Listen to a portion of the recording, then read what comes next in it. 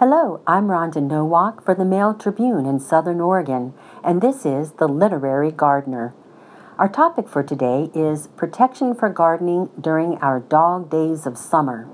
Our literary quote comes from Russell Baker, author of Growing Up, 1982, who wrote, "Ah, summer, what power you have to make us suffer and like it." American author and columnist Russell Baker won 2 Pulitzer Prizes for his ability to write about serious topics with mild humor. His talents are certainly evident in this quote because the Rogue Valley's dog days of summer are no laughing matter.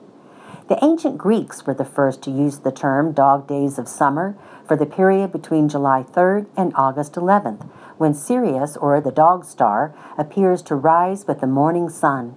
The Greeks believed the star intensifies summer's heat. As explained by Homer in the Iliad, Orion's dog, they call it, brightest of all, but an evil portent, bringing heat and fevers to suffering humanity. Evil may be going a bit far, but suffering is an apt description for the way I've been feeling lately on hot afternoons when temperatures soar past 100 degrees. Even worse, smoke from wildfires in Jackson, Josephine, and Douglas counties makes gardening outside not only unpleasant, but positively unhealthy from breathing in sooty air. Staying indoors on extremely hot and smoky days is a good idea, but what about our gardening?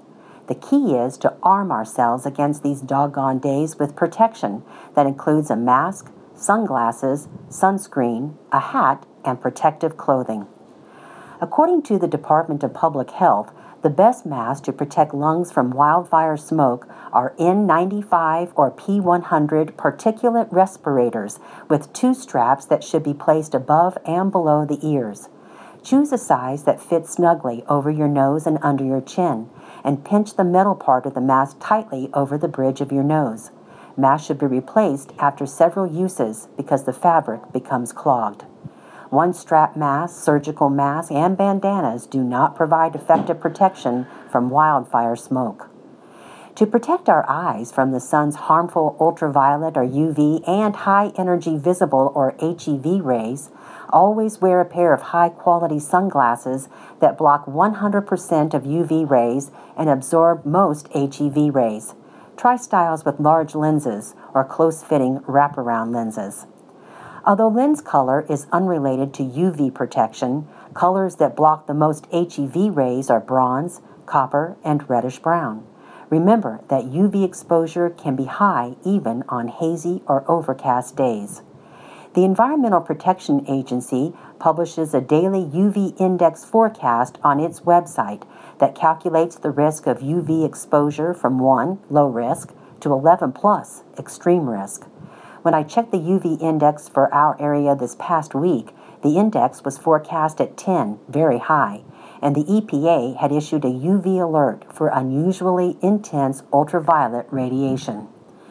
In addition to protecting our lungs and eyes, protect skin by using sunscreen with a high sun protection factor, or SPF, which measures how long a person can be exposed to the sun's rays without getting burned.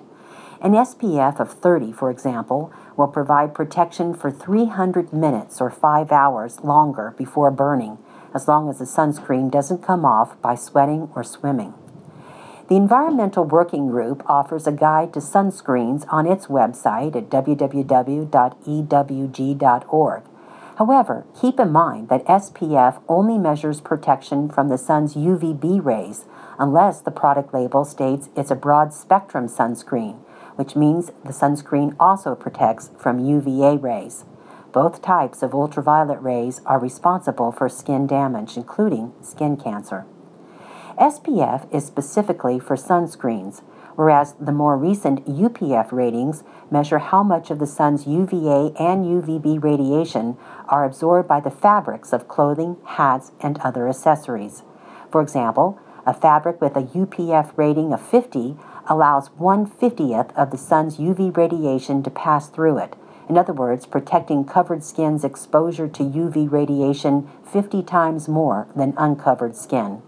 Coolabar at www.coolabar.com is one online company that specializes in sun protective clothing and accessories with UPF ratings of 50 plus.